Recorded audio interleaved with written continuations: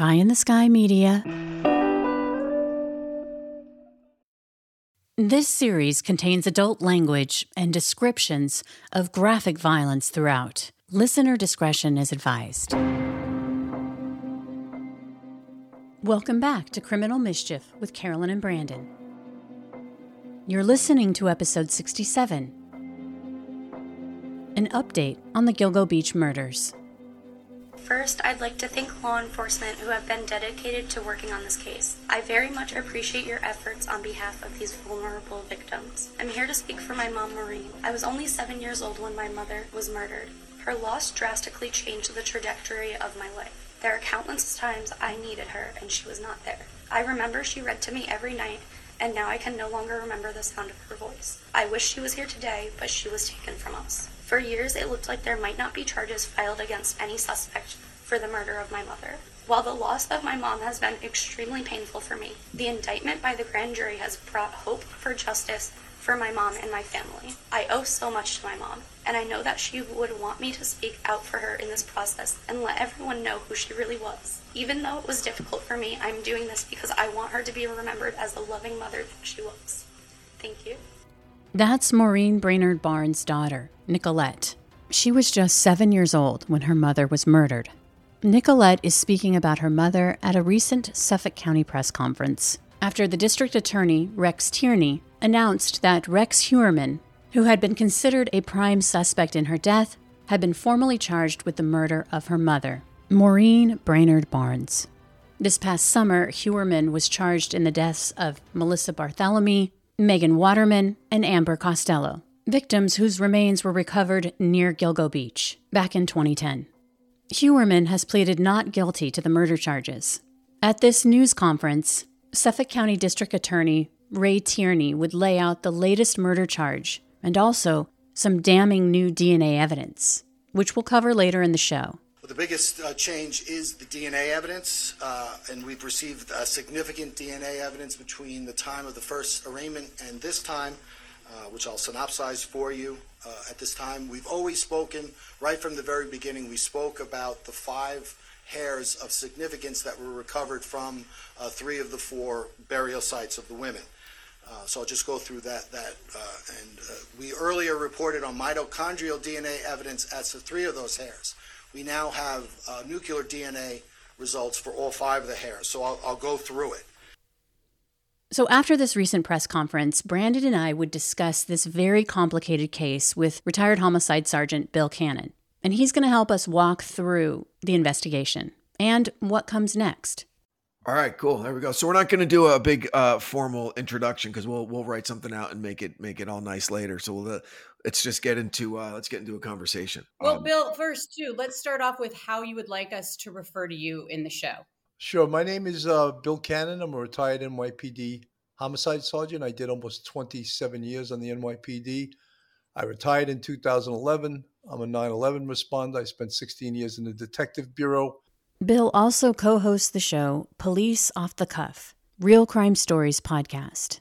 But first, we're going to briefly review the investigation for those who aren't familiar with the case, whose victims have become known as the so-called Gilgo 4. This is a complicated case, so we're going to start when Suffolk County realized in 2010 that a serial killer was operating in their community after the body of Shannon Gilbert, a 24-year-old woman who was working as an escort, was found in the area of Gilgo Beach. Shannon went missing under extremely suspicious circumstances in the early morning hours of May 1st, 2010. Her driver had taken her to Oak Beach, which is a private gated community near Gilgo Beach. Shannon went there to meet a client at his home, and to this day, it's unclear what happened to her after she called 911 while still in Oak Beach, saying that she was in danger. One thing to know about the Gilgo Beach area is that it's a desolate stretch along Ocean Parkway that's undeveloped. It's the kind of place that's so dark at night, you can see headlights coming from a mile away.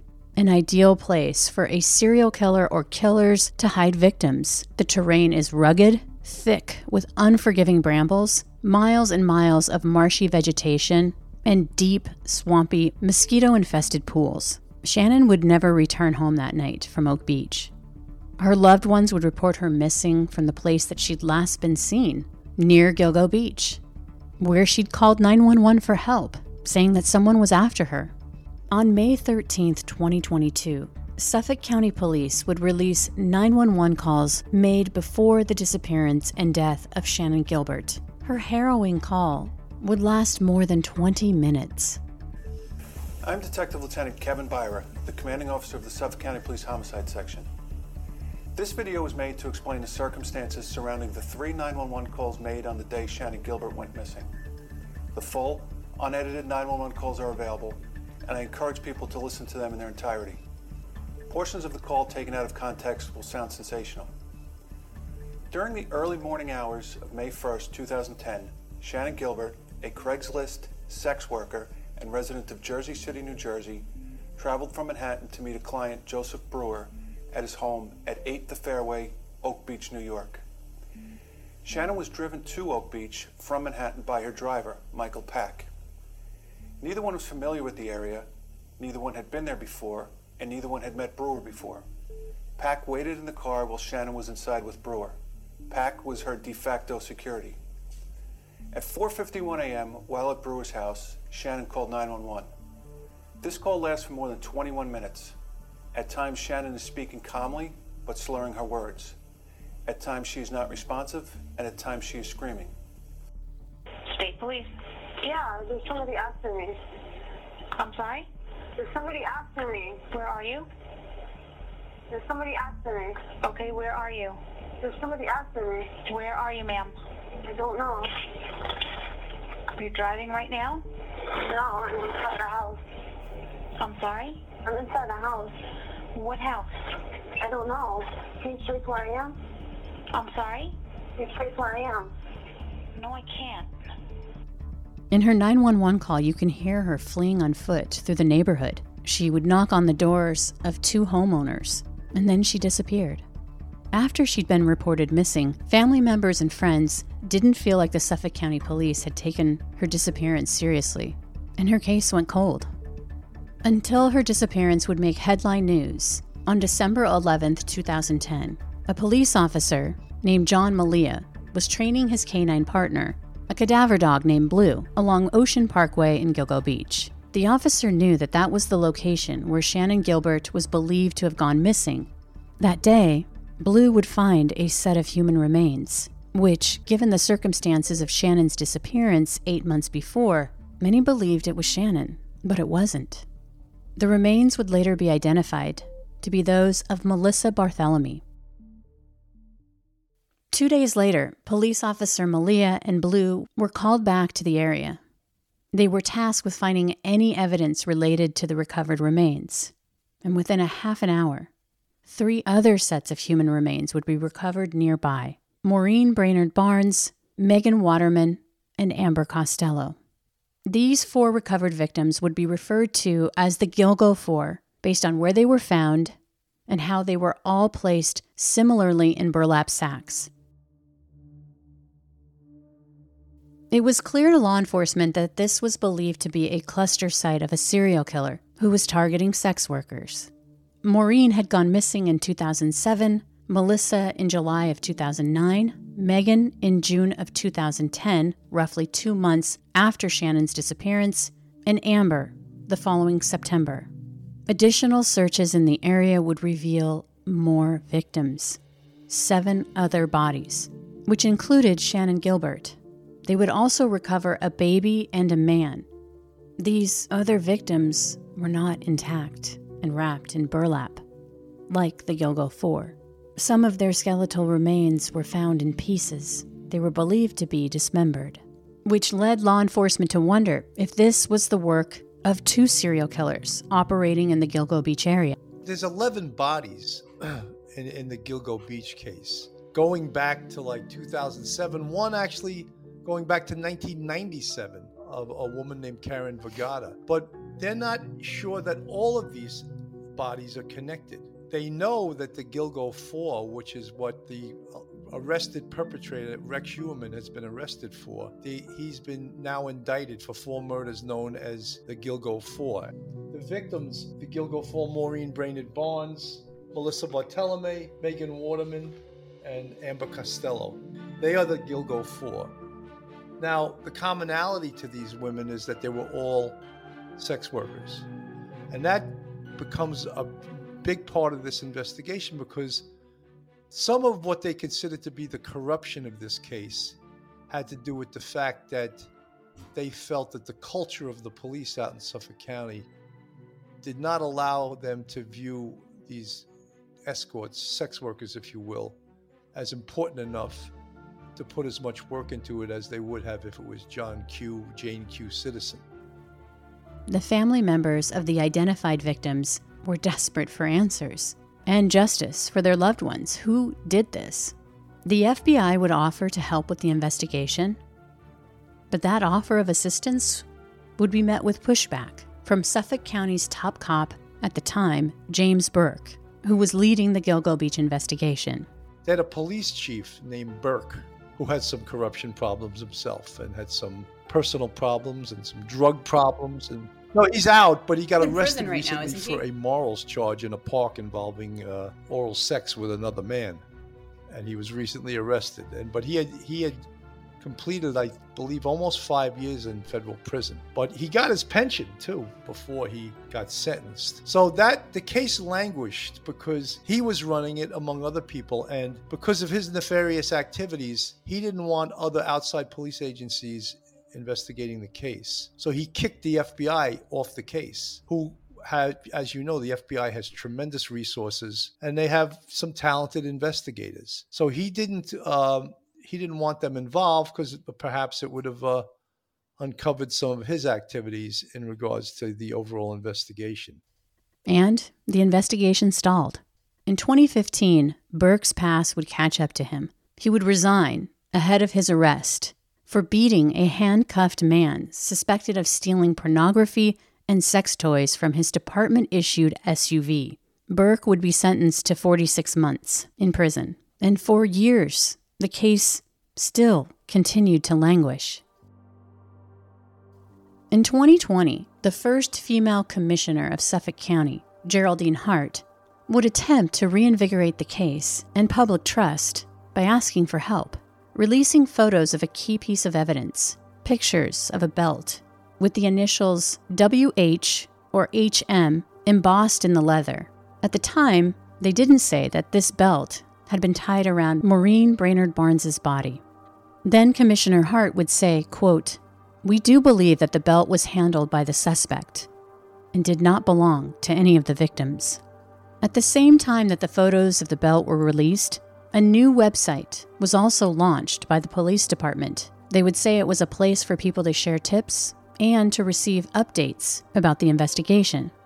Skeptics would question the timing of the transparency. Their news conference was held the same day that Netflix released an online trailer for the movie Lost Girls, which was inspired by the story of Shannon Gilbert's disappearance.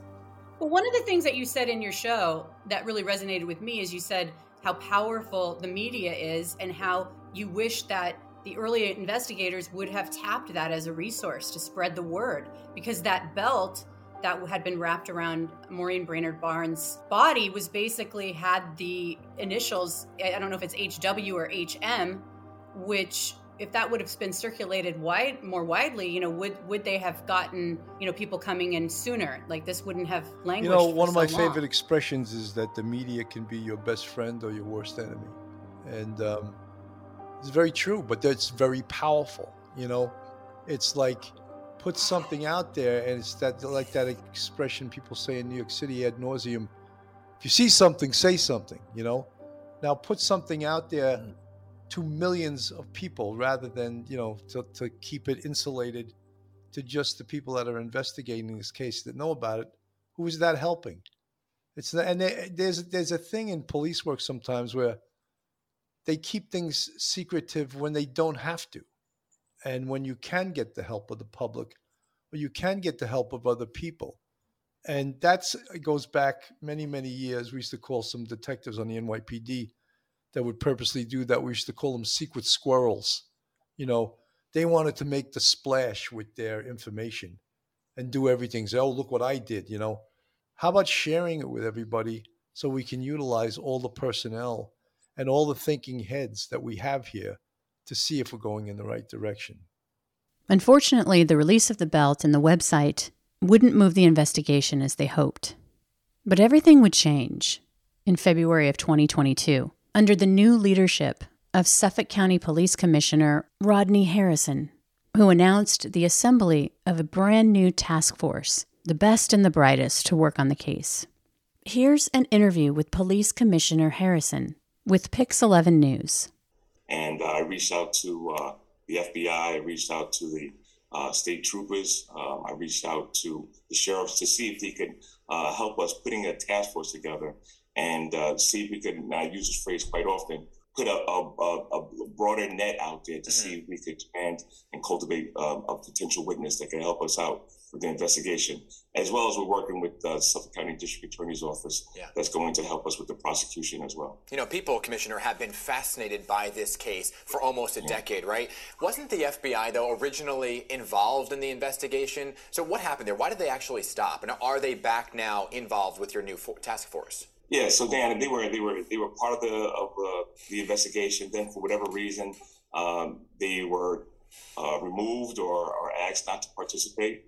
Listen, whatever happened before is not going to happen in the future. I think it's important that we work with all of our partners in law enforcement to get the job done and identify the individuals involved and hold those people accountable.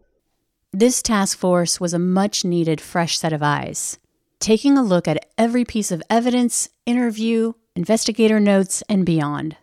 Let's talk about the task force that was established. You said it, they were like superheroes, you know, like within 12 months they had this, I mean, it's not solved and he still will have his day in court, but there's some pretty, I mean, a lot of evidence here to overcome from just the 32-page document that we've seen, connecting him to the victims. What happened was there was a police commissioner before Rodney Harrison.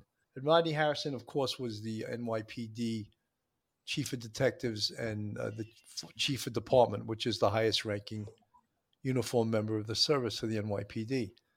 He was hired at Suffolk and he followed a police commissioner by the name of Geraldine Hart, who was a lawyer and a FBI agent. She was the one that released the belt, the picture of the belt, and it didn't really stir up a lot of information, but it was a good thing that they put it out there to be a little more transparent of some of the evidence that they had.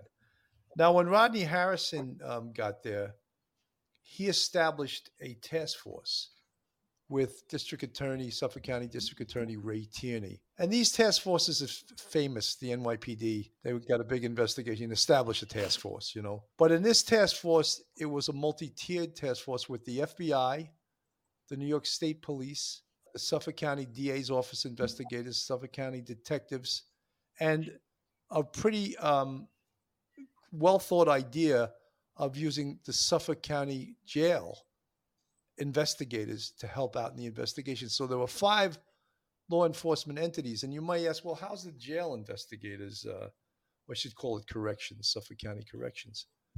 Well, these women that were the Gilgo 4, they were escorts. Escorts get arrested, right? And where do they go to? Well, they go into the jails. What are they doing while they're in jail? Well, they're talking to each other. Maybe the investigators should talk to them and see if anyone knows anything about this case or knows anything. Some of the other escorts that have been talking about this 6'6" man who was identified as this ogre 12 years ago in a case with Emberlyn Costello. And another huge snafu there was a vehicle that they had, a Chevrolet Avalanche, that was identified 12 years earlier. Well, not identified, but was mentioned. But they never had it identified. When they established the task force, a female detective from the New York State Police found the car, ran the car, and found Rex Schuman's name and that it belonged to a man named Rex Schuman who lived in Massapequa Park, who was an architect who also had an office in Manhattan. And then this big thing, when you start an investigation, you can't see me on the screen, my arms are way out. It starts moving in closer and closer. Yeah. And they found out who he was. Now they started digging. Then they started finding out things like burner phones, right? They found out about Amberlynn Costello and the boyfriend that allegedly saw Rex Human 12 years earlier. All of these things were coming out, and the task force discovered this stuff in their first 2 months. And this evidence that they had in the case folders languished for 12 years, and nothing was done about it. We spoke about when we heard about this 6'6" ogre that lived in Massapequa that drove a green Chevy Avalanche. Well, why don't they canvass the Long Island Railroad station in Massapequa Park? Maybe they'll see this 6'6" ogre and this green Chevy Avalanche. But I mean, it sounds so simple now that we know who it was and we know where he lived and we know the dots have all been connected. But before that, you question why wasn't these things done? And I don't doubt that some of the original detectives did some good work on this, because look, the evidence has survived 12, 13 years. They collected the evidence pretty damn well, right? But they made some huge mistakes. And when they pulled up a photo from Google Earth, they saw the Chevy Avalanche from next to his house, parked there from years and years ago. They go, here's the car. Look at it. It was there. It was hiding in plain sight. Sarge, let me ask you something real quick. You mentioned 4 or 5 different entities that were working this together. Something that Carolyn and I have run into a lot is a lack of interagency kind of reciprocity, or they're kind of remiss to share information because maybe they want the collar, or they want the glory, or they want the whatever, or just so who would be in charge? Like where does the buck stop with all of those agencies? In this case, culturally, from my perspective, and I don't know if it works this way in Suffolk County, the Suffolk County Police Commissioner should be running the investigation. However, it looked like on this case that he shared power with the district attorney, which is sort of a recipe for headbanging and disagreement, and a lawyer and a cop. Some cops are lawyers, but they don't necessarily always agree. However, well, it sounds like they've agreed on this. I mean, there's been stranger bedfellows, and what they've been doing is amazing. And I can't, as you were explaining the whole thing, I just was getting so angry because I've watched a few shows on this, and the family members who would have vigils and who would, look at us, pay attention to us. We want to find out what happened to our loved ones, and to find out all this crap that was going on in the background with Burke and just the whole investigation. It's like they shouldn't have had to go through this. But something it's almost like I agree, but there's also like hindsight, it's 2020, and the attorney for the Shannon Gilbert, which her case was probably the catalyst that really got this investigation going in the right direction. Yes. She was the one with the 911 tape? But I don't tape? think she was killed by Rex Human. I don't think anyone does. Whether she was even murdered or not, they can't decide upon. Hey, Criminal Mischief Nation. The new year is a great time to refresh your mindset. Let's face it, my New Year's resolutions always seem to center on exercising and eating right. Okay, and I'm base. I want to get into that super cute outfit that's just a little bit too tight. And here's the thing. What's great about knowing myself is that even while I'm in the throes of a resolution frenzy of I can do anything mindset, I know that the reality is a little bit different, because when I get busy throughout the day, maybe skip lunch, then by dinner, I'm hangry, which means I have no problem justifying going for the quick and easy, empty, meaningless carbs that I'll regret later. But it's a new year, new me, and this time around, I've got Factor. Factor is a ready-to-eat meal delivery that absolutely takes the stress out of meal planning and sets you up for success in the new year. You're skipping the grocery store, prep work, and cooking fatigue, which is a real thing. Instead, get chef-crafted, dietitian-approved meals delivered right to your door. And with over 35 meals to choose from per week, there's an option for everyone. Keto, calorie smart, vegan and veggie, and more. Factor's 2-minute meals are your secret weapon. Restaurant quality meals that are flavorful and nutritious, all delivered right to your door. And guess what? If you head to factormeals.com/mischief50, that's MISCHIEF 50, and use code mischief50 to get 50% off. That's code mischief50 at factormeals.com/mischief50 to get 50% off. Hey, it's Kaylee Cuoco for Priceline. Ready to go to your happy place for a happy price? Well, why didn't you say so? Just download the Priceline app right now and save up to 60% on hotels. So whether it's Cousin Kevin's Kazoo Concert in Kansas City, go Kevin, or Becky's Bachelorette Bash in Bermuda, you never have to miss a trip ever again. So download the Priceline app today. Your savings are waiting. Go to your happy place for a happy price. Go to your happy price, Priceline. I want to take a minute to go a little deeper into the backstory of that green Chevy Avalanche that Bill was just talking about, as it would turn out to be a critical piece of evidence.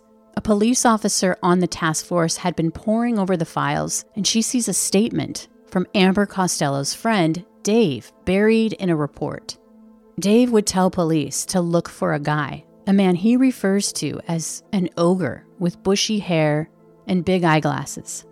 That he was between 6'4" and 6'6", and that he drove a green Chevy Avalanche.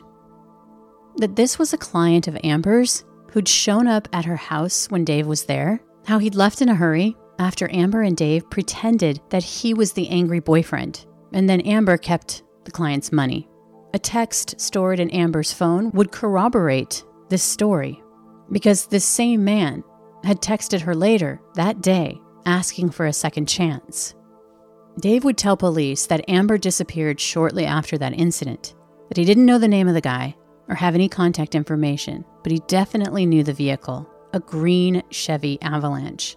He was like, find the vehicle and you'll find the man. And the task force would do just that. It would turn out that a green Chevy Avalanche would be registered to a Rex Hewerman, who lived in Massapequa, Long Island. Hewerman was 6'4", 280 pounds. He had bushy hair and big eyeglasses. Investigators immediately began digging into Hewerman's personal and professional life, scouring his digital footprint.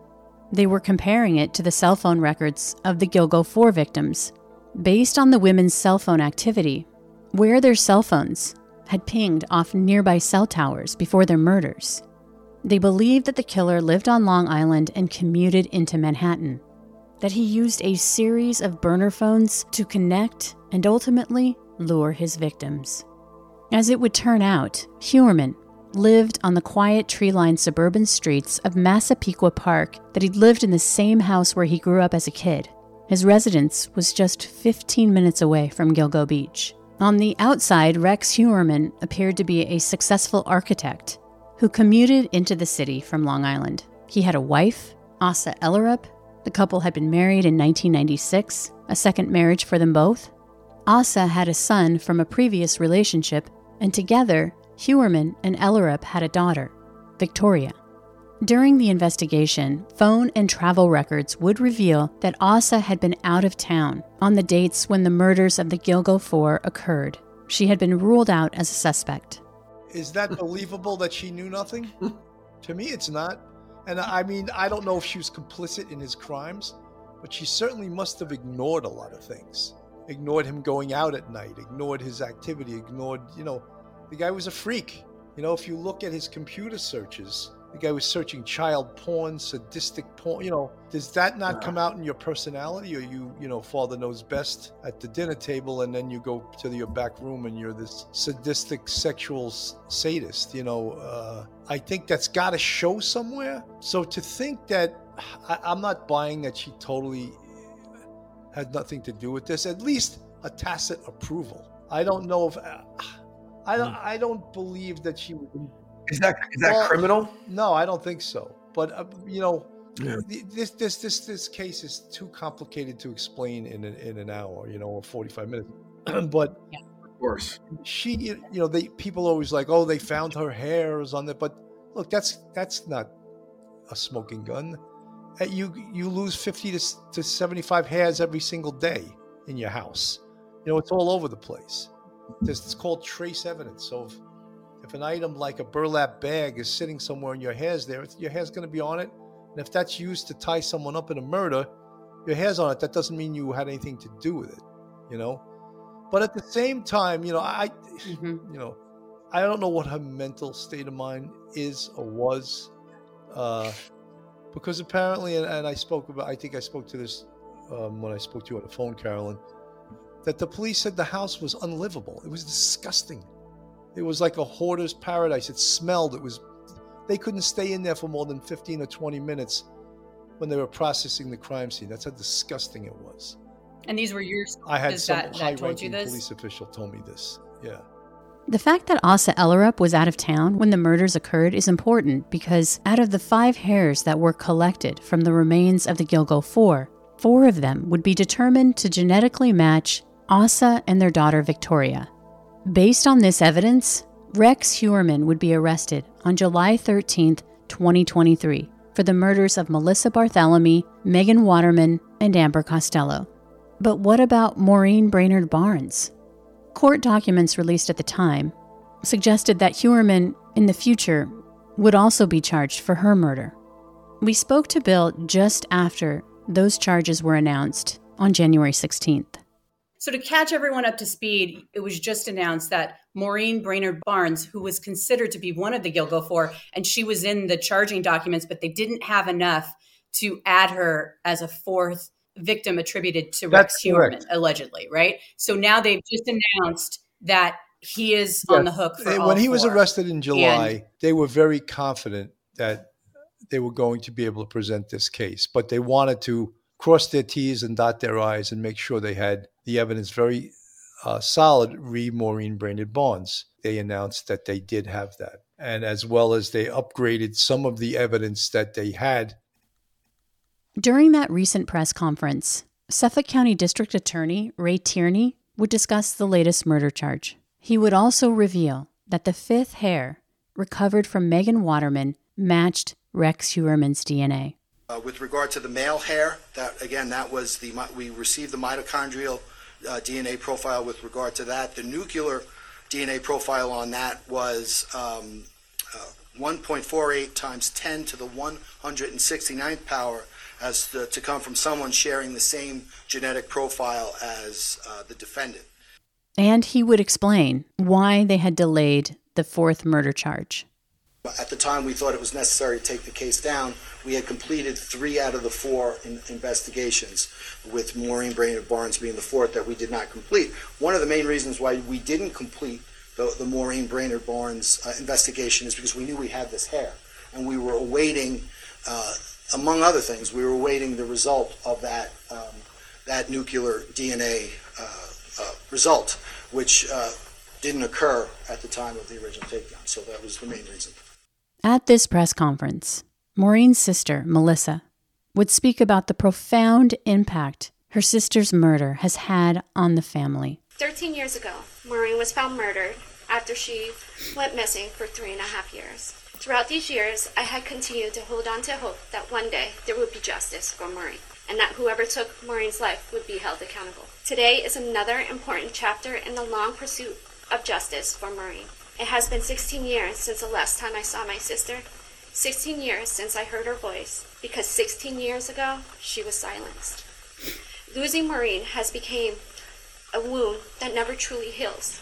It remains a part of me. Maureen was a mother of 2 amazing children, and they will forever be without their mother. Sorry. Maureen was my older sister who was always there for me when I needed her. Maureen was inspired to be a writer, and she loved reading books. She was only 25 years old. She had her whole life ahead of her. Maureen would never get the chance to show the world how talented she was. My family will never get the chance to know who Maureen would be today, because her life was tragically taken. Throughout these 13 years, my family has painstakingly endured Maureen being judged and marginalized. Maureen was more than how she has been portrayed. She was first and foremost a loving mother, a caring sister, and a giving friend. With the loss of Maureen came unimaginable pain and panic. My life shattered with the confirmation of Maureen's death. Due to the experience of my sister going missing and being found murdered, I would suffer from PTSD. I would overthink every situation I deemed a threat because the worst possible thing in my life has happened. I became guarded. I overprotected the ones I loved around me because I knew firsthand that evil exists in this world. I want to ask everyone to please remember the victims: Maureen, Megan, Melissa, and Amber. I hope that everyone will also remember the other victims from whom charges has not been filed against any suspect.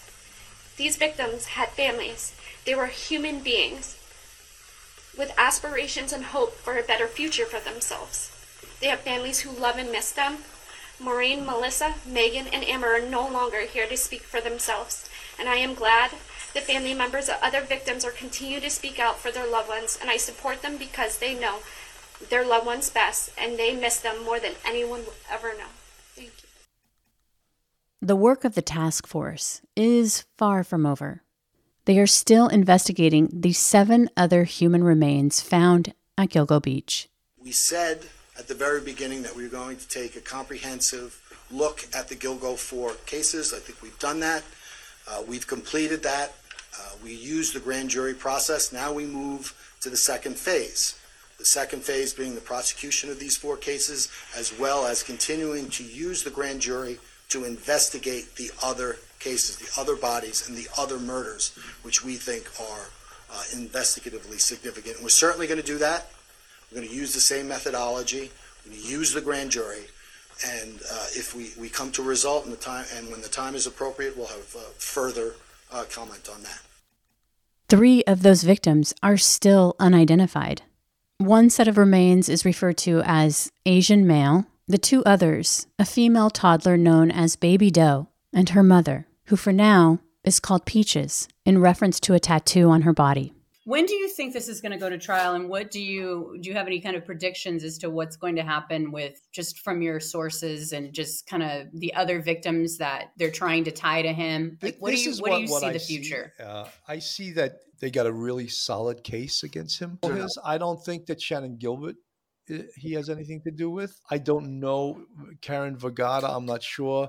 That's another case where the head was found here, the torso was found, so it's all complicated when it goes back so many years, and Rex Heuermann is now 60 years old. Do we think that he just started doing this 12 years? No, I think he's been doing it for a long time. He could have many other bodies in other places that we don't know about. This is what I think will be the best case scenario. They take him to trial, he gets convicted, and hopefully they'll try each case individually.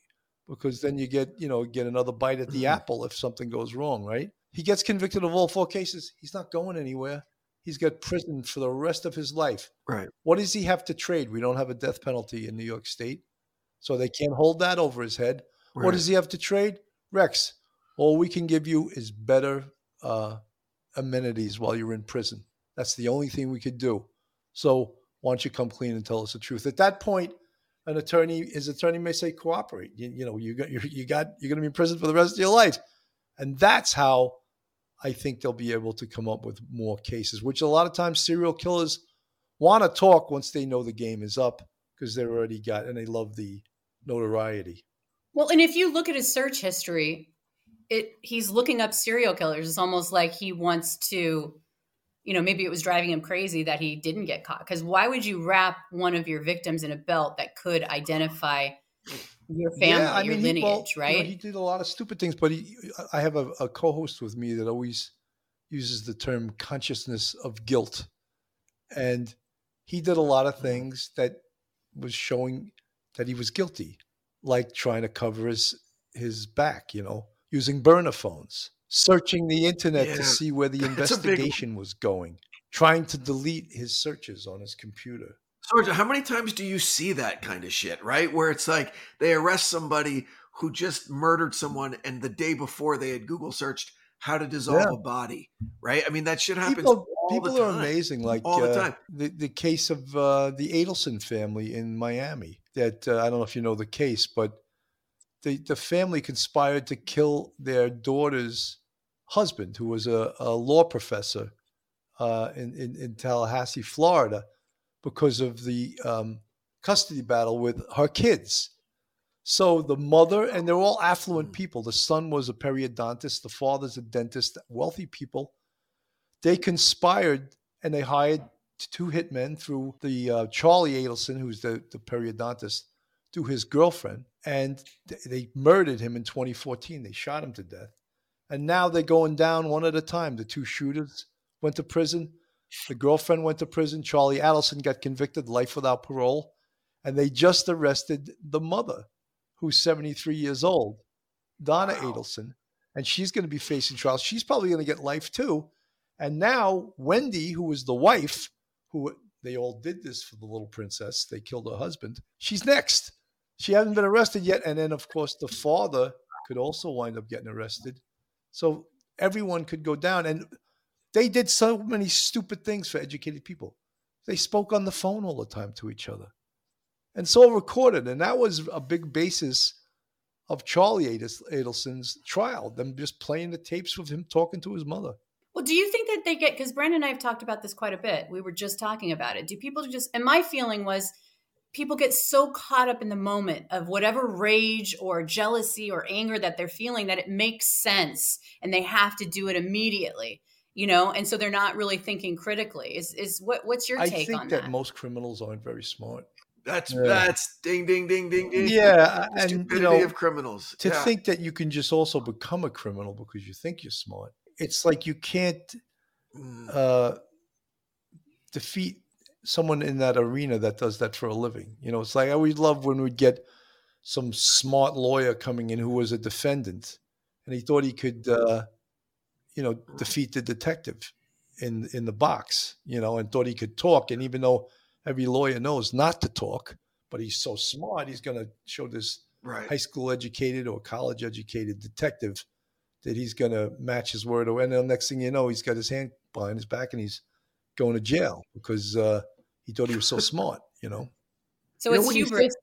Right. When you say things like burner phones and internet searches and vehicles and Google Earth and all of that, it always fills me with the same thoughts that, was it just really, really easy to commit crimes 150 years ago? Could people just get away with shit all the time? Is that why characters like Sherlock Holmes were invented, to kind of soothe people's fears that there's going to be a smart person who will solve these crimes? Because you could just fucking get away with whatever you wanted. One of the biggest things these days, of course, is video all over the damn world. Everywhere you go, you cannot. Everywhere. How did that change policing? Tremendously. How did that change policing? It gives policing? you a start and it gives you a timestamp. The next court date is scheduled for February 6th. I wanted to end this week's episode with the words of a woman I consider to be a hero, a champion of women and minorities, attorney Gloria Allred, who's proven to be a tireless crusader and advocate for victims. Her high-profile legal battles have led to landmark, precedent-setting court decisions. Currently, she's representing the victims' loved ones in this case and lays out perfectly why cases like these are so important. They have asked me to represent them as their victims' rights attorney in this case, and I'm honored to support them. 39 years ago, I was contacted by a sex worker named Rhonda DaCosta in California. She performed that kind of work because she needed the money to support herself and her young child.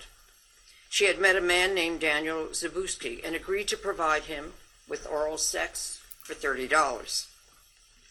But he wanted to rape her and sodomize her, and she alleged that she said no, but he did it anyway. Then he stole money from her. Zabuski was charged with rape, sodomy, and grand theft. Zabuski's criminal trial was held in Pasadena, California, in front of Judge Gilbert Alston. But before the jury could decide the case, the judge dismissed it. He stated to the Pasadena Star-News, quote, "The law was set up to protect good people. You, my wife, my daughters, my granddaughters. It doesn't protect a street-walking prostitute from a contract gone awry. This case shouldn't have been filed. A whore is a whore is a whore," end quote. It was at this point that Rhonda contacted me. I was appalled by the judge's comments. This case wasn't about contract, it was about rape and every woman's right to say no. Judge Alston had in effect declared open season on prostitutes.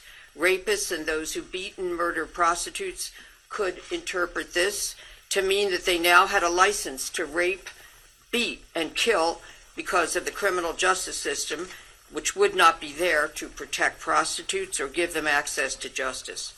The judge seemed to be telling rapists that if they committed crimes of sexual violence against sex workers, that the law would protect the abuser by denying the victims access to the courts. Evidently, at that time, sex workers were not entitled to protection of the law from acts of rape and sodomy.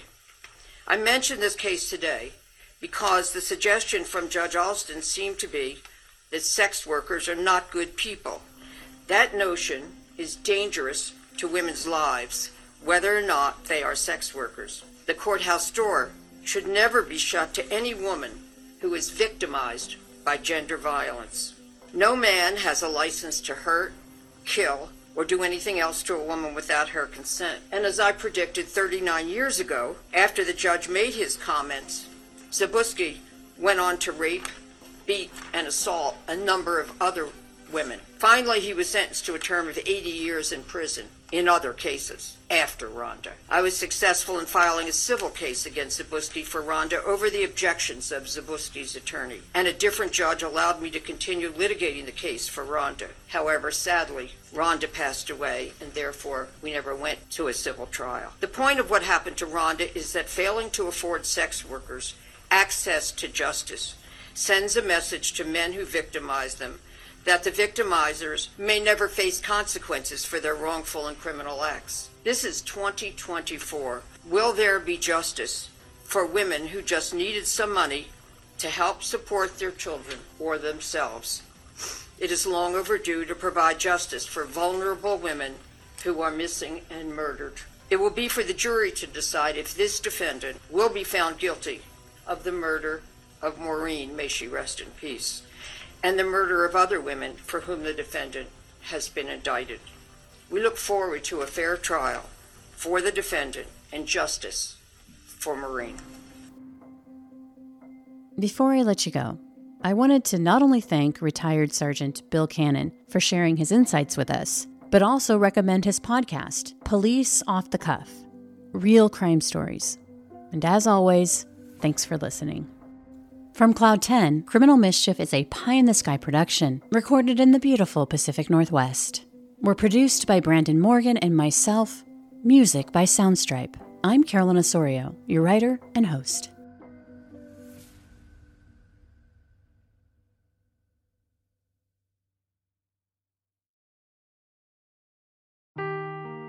Seeking the truth never gets old. Introducing June's Journey, the free-to-play mobile game that will immerse you in a thrilling murder mystery.